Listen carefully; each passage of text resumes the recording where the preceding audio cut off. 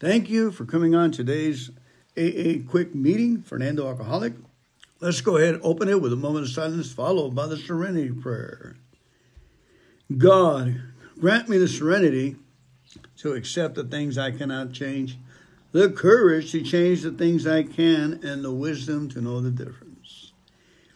AA is a fellowship of men and women who share their experience, strength, and hope with each other that they may solve their common problem and help others to recover from alcoholism. This is spiritual health for me to be out here, and I'm doing this for myself, to get myself to get into the readings and don't let my books lay dormant. But thank God for the words. Basically, the words is all I have to be remembered and to run them through myself. Run them through my hopper and consider the words of life. Easy does it. First things first. But for the grace of God, live and let live. Don't be a knucklehead and a control freak after smoking that grass. Nobody move. All freaked out because I was all freaked out. I didn't have a spiritual acquaintance with a higher power. I was my own God. And I ran out of that love that I had from home, the love, and the alcohol became my quick liquid energy, liquid strength, liquid courage. But it was short-lived. All right, now let's go ahead and get into our reading today for the 23rd of May. Like again, welcome and thank you so much for coming in here and working on your recovery. We are a fellowship that keeps on ticking. Once we stay under this canopy of AA, fellowship, going to meetings, associating, reading, working with others, thinking good thoughts. The other one is Rule 62. There are no big deals. Suicide thoughts will pass. Just keep going to meetings. Stop trying to convince others of anything. That is usually where, or even yourself, just walk to the meetings and do what the meetings say and have fun in the meetings. Have fun in the fellowship. If you have suicide thoughts, just get your butt to the meeting and act like you're happy. Just act like it. This too shall pass. Okay, that was my experience. I don't know why they came. The only thing I can think of is I was trying to convince somebody to go to AA who didn't want to. And it's interesting because the Bible says that is ludicrous and it is idiotic or craziness trying to change somebody's viewpoint, mindset. In other words, you'll go crazy. And that's exactly what happened. I was using my faith, my hope, and just my self-assurance that I can get this old guy to the meeting and get him sober.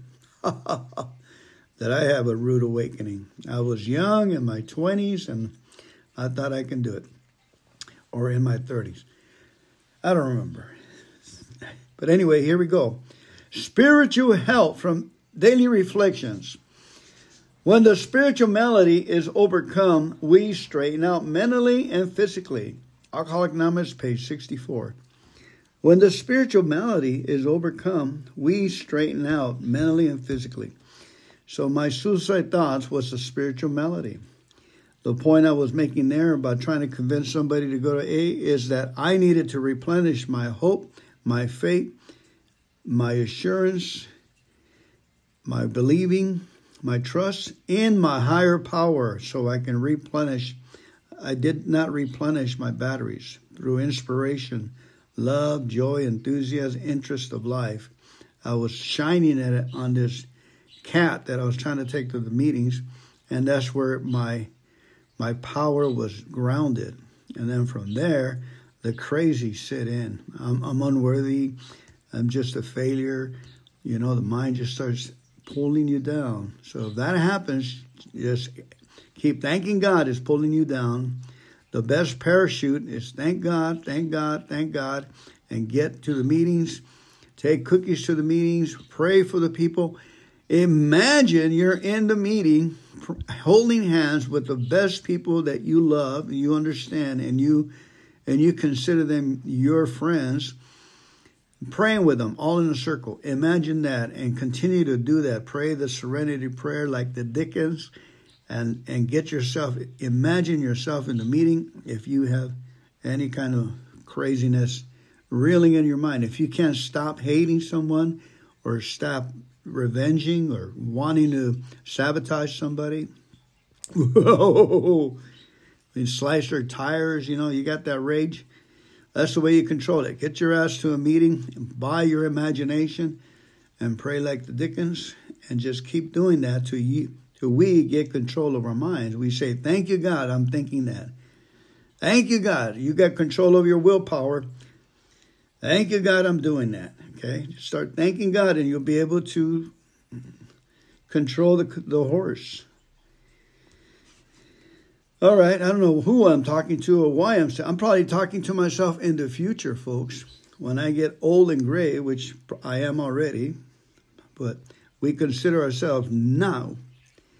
Me and my sponsor, he's like 75, 77.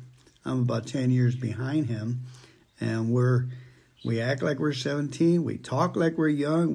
We talk about in the meetings and say, well, we better bring a chair for the elderly, because we're both active in service. We better take care of the elderly with this and that, have some chairs, have some stools so they don't have to stand up at the park. And we don't talk like we are we're just in service. We're just active. How are we going to do this? My sponsor's coming over in a $100,000, $150,000 Mercedes-Benz, where I'm going to load up the speaker equipment because I'm going on vacation, so he can set it up. He's going to be 80. So we can set it up at the park and have an AA meeting. I'm having one of my sponsees come over and pick up the bread and the meat and everything for the barbecue. I have to have faith that we can keep the show going and be of service, because what else are we going to do? We're going to be in front of the TV hours after hours after hours. God told me, I am with you, and we can do this. You got prayer.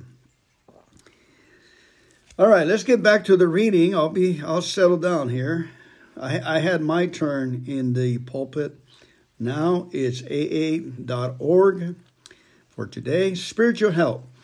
When the spiritual malady is overcome, we strain out mentally and physically. Alcoholics Anonymous, page 64. It is very difficult for me to come to terms with my spiritual illness because of my great pride, disguised by my material successes and my intellectual power. Intelligence is not incompatible with humility, provided I place humility first. To seek prestige and wealth is the ultimate goal for many in the modern world. To be fashionable and to seem better than I really am is a spiritual illness. To recognize and to admit my weaknesses is the beginning of good spiritual health. It is a sign of spiritual health to be able to ask God every day to enlighten me, to recognize His will, and to have the strength to execute it. My spiritual health is excellent when I realize that the better I get, the more I discover how much help I need from others. My spiritual health is excellent when I realize that the better I get, the more I discover how much help I need from others. And I just wanted to give you a high five. I'm Fernando Alcoholic. I wanted to give you a hug. You're my kind of people. I love you. I care for you. I want you to have what it says in page 552. We are somebody's enemies, and those people are supposed to be praying for us. Did you know that? We don't rub everybody the same way. Some people don't like people that are happy, joyous, and free, are living in cloud nine. Just fired up about the program. Great things are happening. We got more excess and more supply than we can spend in a lifetime. We got more love, more enthusiasm, more ideas and joy. Conventions. I got over 1,500 AA contacts in my phone. But I met some people that got 2,000 or 3,000, folks. There's a lot of living legends in AA, and we're anonymous, just like God is anonymous. You know, that's why God said, wow, I can't believe their unbelief. I'm astonished. I'm amazed at their unbelief. Even animals believe. Oh, boy, I'm on a roll here. I don't know where I'm going, but all's well. All right, I'm going to go ahead and read today's 24-hour little book because it's my podcast. Actually, it's our podcast. This is the stuff we like. It makes sense. It makes a life for us. Fuel for thought. Here we go. AA thought for the day. The 12th step of AA, working with others, can be subdivided into 5 parts. 5 words beginning with the letter C. Confidence, confession, conviction, conversion, and continuance. Okay, here we go.